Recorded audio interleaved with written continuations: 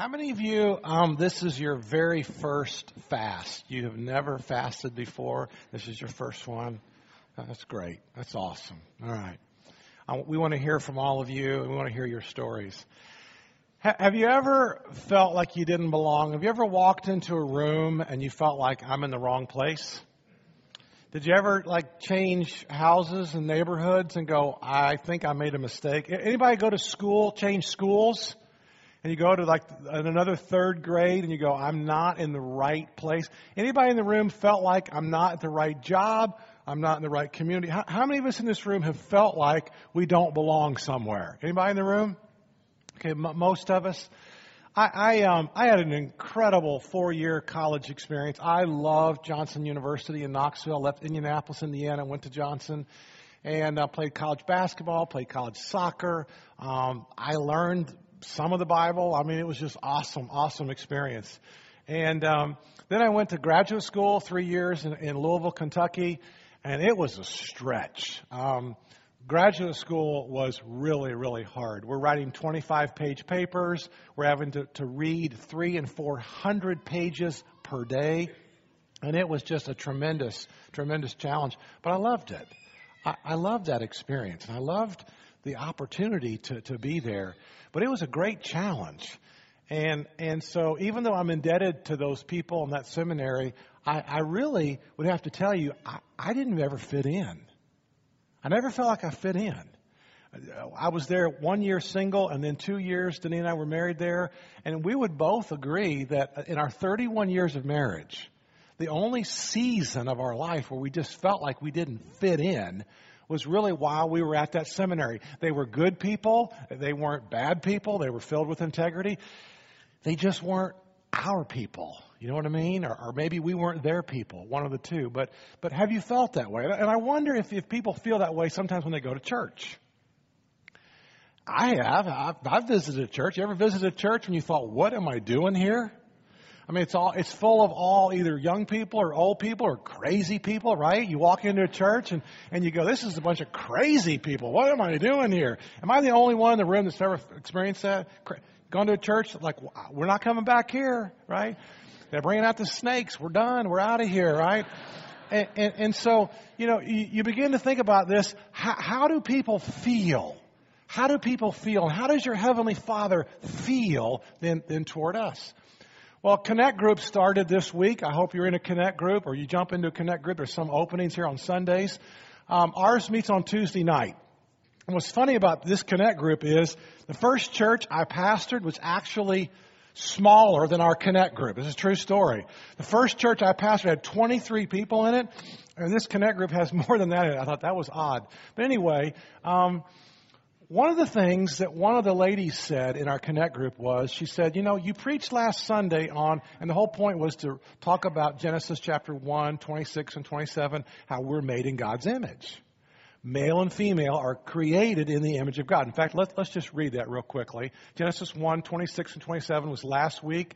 God said, let us make mankind in our image and our likeness, so that they may rule over the fish in the sea, the birds in the air, the livestock and all the wild animals, and over all the creatures that move along the ground. So, God created mankind in His own image. In the image of God, He created them, male and female, He created them. And in our group discussion Tuesday night, one of the ladies said, I agreed with everything you said, and I liked what you said last week, and that was cool. She said, but I see the word inclusion. She said, we got included. And I thought about that all week long. She said, we got to be a part of it. Let us make mankind in our image, and nothing else is made in the image of God. And everything else has a lifespan. The birds have a lifespan. The trees have a lifespan. The stars have a lifespan. You and I are going to live someplace forever. You and I will live forever. And I really liked how she brought up a point that I had not thought of, but I can't stop thinking about it all week long. We're included. You and I are in the plan. The plan from day one. Actually, day 6, but day 6 is when He created man. But we're in God's plan to be a part of His eternal purposes. And so the question is not, are you in the plan? You're in the plan. You're created in the image of God. Male and female, The question is, are you on the path? There's a plan, and you're in it. But are you on the path that God has called you to be? And so what God is doing then is God is going to now build a nation. And so we go from Genesis chapter 1 to today to Genesis chapter 12. And if you've got your phone or your Bible or something that you can look up the scriptures with, follow along with us today. We're going to start this morning in Genesis chapter 12 because now God's getting ready to form a nation. Again, this is His plan. The plan is to have a people for Himself. A lot's gone on in Genesis chapters 1 through 11. There's the whole creation story. There's Adam and Eve. There's the fall. There's this wild population explosion. And then God is sorry that He made man. It's evil. It's wicked. There's the whole flood thing. Took Noah 120 years to build the ark, by the way. 120 years. It's a long time, isn't it? It's a long time to be building something, to have faith. Built for 120 years, the flood comes. God starts all over again with Shem, Ham, and Japheth. And then by chapter 12, we've got this large population of people, but there's no connection. There's no tie. They're not tying them all together. And so in Genesis chapter 12, we find the beginning of a nation that God's going to establish, but He's looking for a leader. He's looking for the right leader. Here's our story in Genesis chapter 12. The Lord said to Abram, I'm going to call you to be my leader. I'm going to call you to be my leader, and I'm going to form a nation, a people group, and you're all in the plan. And God says to Abram, He changes his name later to Abraham, but right now it's Abram. He says, I want you to go from your country, from your people, and from your father's household to the land that I will show you. He's about 75 years old. How many of you in this room would like to be displaced at 75 years of age? How many of you would have the faith and the courage just to get up and leave your family, your stuff, your neighborhood, your community, your Publix, your Starbucks, everything you're familiar with, your YMCA, whatever it is? How many of you you'd get up and you would leave? And God said to Abram, I want you to go. Leave your country. And He doesn't even tell him where he's going to go. He doesn't even give a hint how long or how far the journey is going to be. Now, it's going to be about 1,100 miles. That's a long way to travel on foot when you're 75 years old.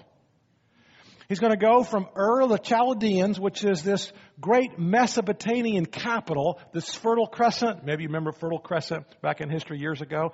He's going to travel all the way up to Haran, which is about 500 miles. And then from Haran all the way down to Shechem, the land of Canaan, which is about 1,100 miles. And I will make you into a great nation. This is the plan. The plan is, I'm going to make your name great and you will be a blessing. Okay? Let's look at the next one. I will bless those who bless you, and whoever curses you, I will curse. Here's the plan. All the peoples on the earth will be blessed, Abraham, through you. Abe, starts with you. I got to get the right leader. I'm starting with you, and here's what all the people, you and I, Jews, Gentiles, all the peoples on the earth come through Abraham for the plan. And Abraham was 75 years old. But look what he said. It says, so Abraham went. It doesn't say, hey, can we talk about this? Can we dialogue about this? I like my home. I like my country. I like my father's household.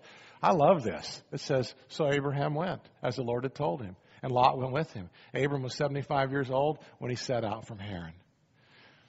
He took his wife Sarah, his nephew Lot. He took all the possessions they'd accumulated and all the people they'd acquired in Haran, and they set out for the land of Canaan. Now, from Ur of the Chaldeans to Haran is, like I said, about 500, 600 miles. And then from Haran all the way to the land of Canaan, again, is about 500 or 600 miles. It's right at 1,100 miles they have traveled. And Abraham traveled through the land as far as the site of the great tree of Moriah of Shechem. At that time, the Canaanites were in the land. The Lord appeared to Abram, and He said, to your offspring, I will give this land. It's full of Canaanites, Pezerites, Hittites, Girgashites. Some people say termites, but it's full of all these ites there, okay? And the Lord appeared to him and gave him a promise. Now, every plan has a calling. And every calling has a plan. And you are in the plan.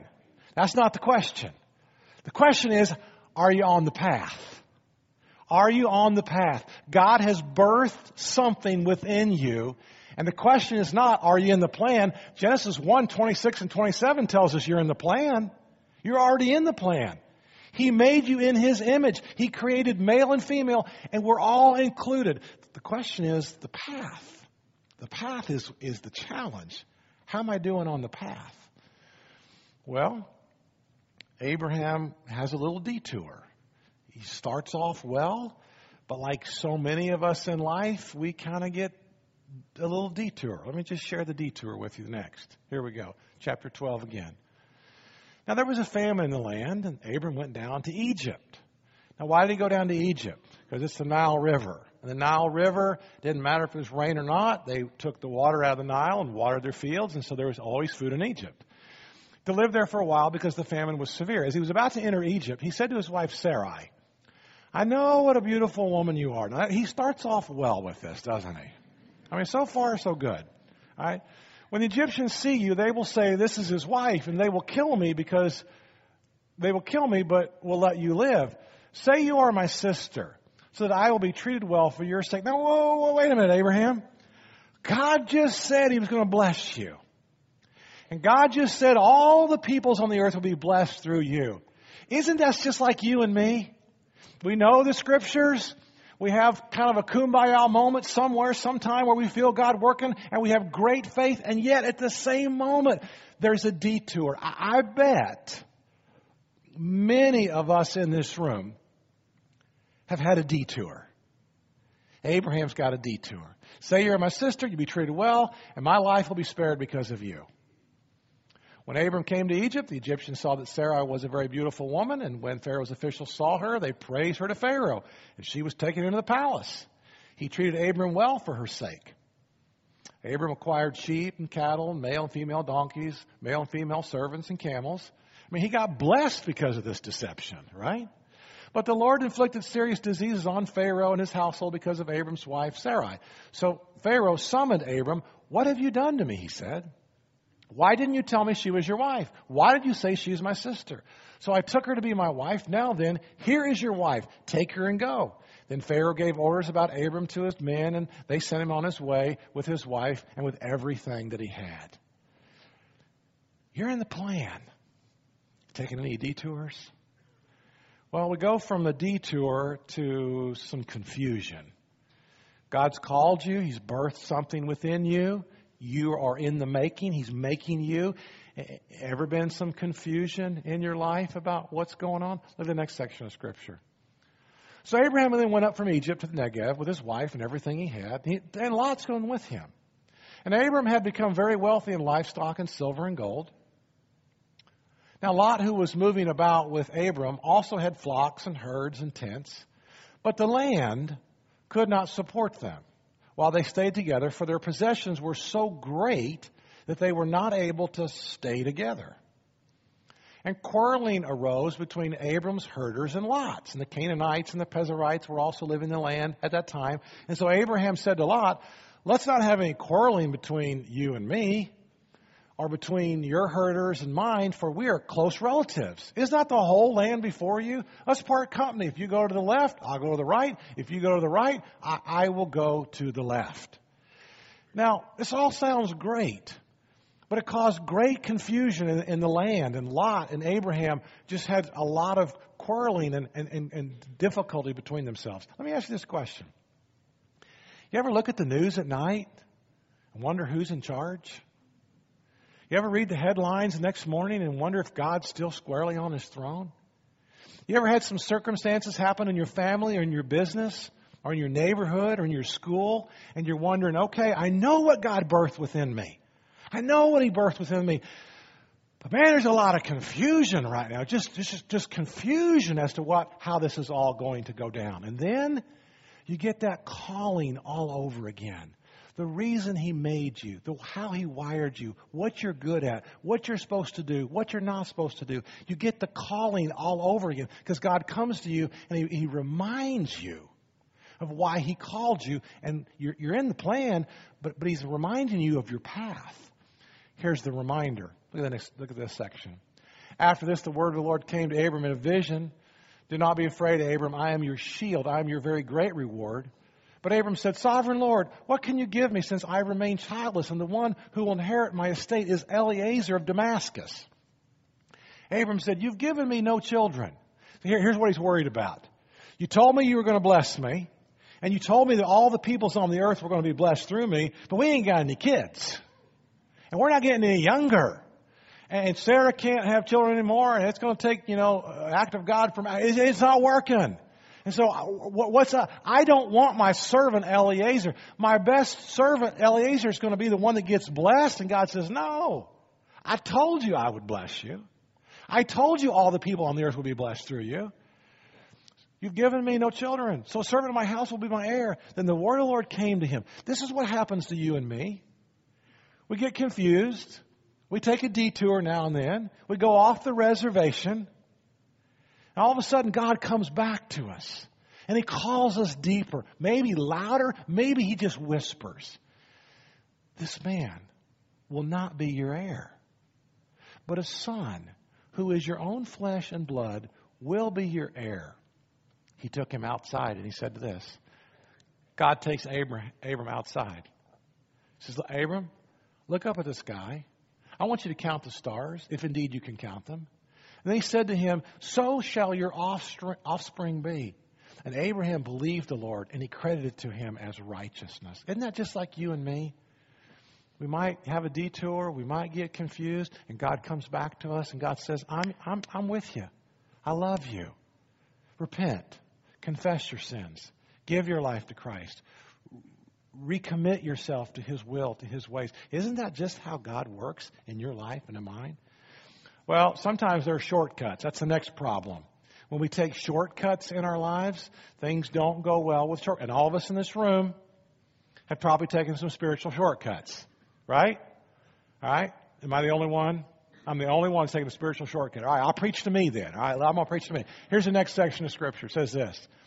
Now Sarai, Abram's wife, had borne him no children. Time goes on. They're now older. And she's not getting any younger, and she's getting way past the days of childbearing. Sarah, Abram's wife, had borne him no children, but she had an Egyptian slave named Hagar. So she said to Abram, the Lord has kept me from having children. Go sleep with my slave. Perhaps I can build a family through her. These next 5 words may be the 5 funniest words in all of Scripture. Abraham says, okay. He didn't say, can we talk about this? I don't think this is a good idea. What did Abraham say? Sounds like a good idea to me. And it was a horrible idea, wasn't it? We're suffering the enormous consequences of that today, and we have been for the last 4,500 years, and will continue till Jesus comes again. See, God birthed something inside of Abraham, and it took 25 years for the child of the promise to be born. Isaac was born 25 years later. He was 75 years old, Abraham was, when he was told to leave. And Isaac was born when he was about 100, right at 100 years old.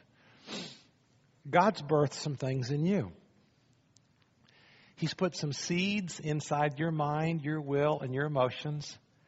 And He has birthed those, and you have felt them. You're not even sure sometimes what to do with them, but they're there. And you want those to germinate like a swan. You just want those to expand and to take off. God's birthed those things within your heart. I was 18 years old. This was a Sunday night church service. God called me to preach. And I had this dream that I thought was my dream when really it was God's dream. And what's really funny is some of the dreams that you have really aren't your dreams. They're God's dreams that He's put inside of you. But you think they're yours. But I had this dream, and I thought it was mine. And I just had this dream of being a part of something healthy, just a healthy church. I didn't really know what that meant. I couldn't articulate or describe that dream back 37 years ago. But I had the dream. The dream was within my heart. So I go off to college, get a degree, go off to seminary, get a degree. Got this little bitty church in Oakland City, Indiana that I did part-time. I'm in graduate school, and Danita and I would drive 104 miles one way. I would preach Sunday morning. We'd stay with somebody during the day, have lunch with somebody, preach Sunday night, come back, go to class on Monday morning. Did that for 3 years. And it was great, awesome. And then it came time, I graduated, came time for like my first real full-time church situation. And I'm not going to tell you where it was. I'm not going to describe too many details, but it was very unhealthy. It was very toxic. And we moved there, and I was the minister of education at this church. And I loved being the minister of education. I was 26 years old, and I'd had like one correspondence course of education through the mail. I don't know how I got the job. I really don't. But I got the job, and for 2.5 years I'm there. And we get there, and of course, Danita's preacher kid, she understands this better than I do. She said to me, he doesn't want us here. This is the senior pastor and his wife. And I'm like, well, everybody loves me. They want us here, of course, And she said, I'm telling you. She said, I'm telling you, they don't want us here. And she was spot on. And that whole leadership, there were like 3 couples that all ended up having affairs together. All ended up getting divorces. About midway through all this was back in the day before cell phones. I know you can't imagine a day before cell phones, but this is way back when the earth crust was still cooling. and the church got a new phone system, AT&T phone system. The senior pastor of the church didn't give me a phone. I had to go use the phone in the kitchen. And he was doing everything he could to squeeze me out. I confronted 2 of them. I knew 2 of them were having an affair. I'm 26 years old. I had a lot of courage. I didn't have a lot of brains. Okay? I confronted 2 of them. I knew they were having an affair. And so during the middle of all this, where's my dream? Where's the dream that God birthed within me at age 18? Those years had gone by, and there was now confusion. About the same time, my uncle owned a company. He just died 2 months ago. My uncle owned a company called Ingredient Resources. And he offered me a great job to sell ingredient resources to farmers. I'd have my own car, my own territory. Doubled my salary. My salary would double, and I would get a car and all these benefits. And all of a sudden, that dream just kind of gets confusing within my soul. And Danita said, I'm not going to tell you to get out of the ministry. I would never tell you to do that. And so we prayed for a couple of weeks, and even though our circumstances were getting worse, we knew, because God had birthed a dream within our hearts to be a part of something like this, to be a part of a church I've never had a size dream. That's never been a big, but health means a lot to me. I want this to be the healthiest church it can possibly be. I have a dream for the healthiest church. I want us to be healthy. We're not perfect. There are not very many halos in this room. A lot of horns in this room. But we're moving toward health. And that's the vision, the dream that God gave me when I was 18 years old. When people in the next class ask me what I really like about Harborside, there's 2 things that always come to my mind. Number 1, I love our beach baptisms. I'm stoked about our beach baptisms. But number 2, I love how Harborside takes people where they are, just like God, but moves them to where they need to be. I love the fact that God takes you wherever you are. And I think we do that pretty well as a church. We take you where you are, but we want you to grow. We want you to season because you're in the plan, but we want you to be on the path. And so there's always this balance between grace and truth and grace and truth. And if we're all graceful and we never give you any truth, you never grow. If we give you all truth and just beat you up with big black Bibles, but we don't ever have any grace, you never have any encouragement to grow. And I love where we're headed. I love what Tim said about the Marriage Matters. I love this future marriage ministry that we're going to have. Our children's ministry back there today, it's the best in Pinellas County, Hillsborough County. It's the best in the state of Florida. It's the best anywhere of any church anywhere. In fact, I tell people, don't come visit our church if you've got small kids, if you're not willing to have your kids drag you to our church, because they're going to want to come. We've hired 2 of the most astounding young youth pastors you could ever imagine. We've got a young adult ministry today. We have 2 of our staff members that work with young. This is a healthy church. We're in the plan, but we want you to all be on the path. Now, how do you stay on the path? Well, first of all, what does the path look like? Well, Genesis chapter 12, verse 2 tells us about the path. He says, you're going to be a blessing. I will make you into a great nation. I will bless you. But Abraham, look at the last 5 words. You will be a blessing. That's the best part about being on the path. That is the best part about being in the plan. Because then life doesn't revolve around you. And when life revolves around you and you're selfish or self-centered, it just doesn't go well and you're not happy. But every day, imagine every day, how can I be a blessing to her? How can I be a blessing to him? How can I be a blessing to them? How can I be a blessing at school, at work, at neighbor? How can I do exactly what he told me to do and what he was going to do through Abraham in Genesis chapter 12? My friends, you're in the plan. That's not the point. The path is, I'm going to bless you. I'm going to bless you. And in the course of all that, all these blessings come back to you. I will make you into a great nation. I'm going to bless you, and I will make your name great.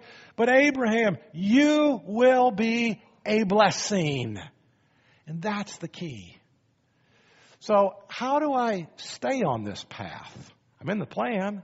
How do I stay on the path? It always comes back to the Scriptures. It's always the people who obey the Scriptures. And that's why all year long, I'm trying to do everything I possibly can to get you to read the Bible. To read the Bible. Download the app. Read the beginner. If you just read the beginner and you read that all year long, you will read the Bible. That's the one habit we're trying to get you to do in your life, because that's how you stay on the path. Here's what Psalm 19 says about the Scriptures.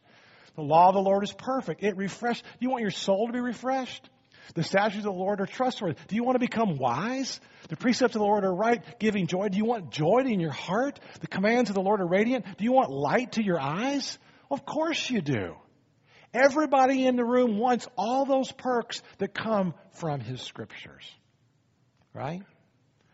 So then the question comes into, okay, that's how I stay on the path, but how do I get on the path? I may be in the plan, but I'm really not sure how to get on the path. It always comes back to Jesus. Jesus is the way, the truth, and the life. No one comes to the Father except Him. John the Baptist said it well. Behold, the Lamb of God who takes away the sins of the world. How you get in and on the path is Jesus. It's Jesus Christ. Listen to what 1 John says. 1 John chapter 5, verse 12 says, whoever has the Son... In fact, let's read this together. Look on the screen. Ready? Here we go. Ready? Here we go. Whoever has the Son has life. Whoever does not have the Son of God does not have life. Let's do it one more time. Whoever has the Son has life. Whoever does not have the Son of God does not have life. And the Scriptures are clear. In the Old Testament, it was these sacrifices, and it was through a different sacrificial system with Moses, but not today. It's through Jesus. It's the Christ. It's the Messiah. It's the Son of God. Why? Because He today is the cornerstone. He is that foundational stone. He is the cornerstone. Now look at a couple more verses. I want you to see what Ephesians says. Ephesians 2 says, consequently, you are no longer foreigners and strangers, but you're fellow citizens with God's people and also members of His household. You're built on the foundation of the apostles and the prophets with Christ Jesus Himself as what? The chief cornerstone. Now, what's the cornerstone? Well, let me show you this next. Well, let me read this first. In Him, the whole building is joined together and rises to become a holy temple in the Lord. And in Him, the cornerstone, you two are being built together to become a dwelling in which God lives by His Spirit. What's the cornerstone? Look at this. The cornerstone is the first stone that was laid in a building. The cornerstone was the stone on the corner that holds it all together. The cornerstone is the most stable and firm stone. It is unshakable. You're in the plan. Get on the path. Here's what 1 Peter says. 1 Peter chapter 2, verse 6 says this. For in Scripture it says, see, I lay a stone in Zion. This is prophetic about the Messiah. A chosen and precious cornerstone. And the one who trusts in Him will never be put to shame.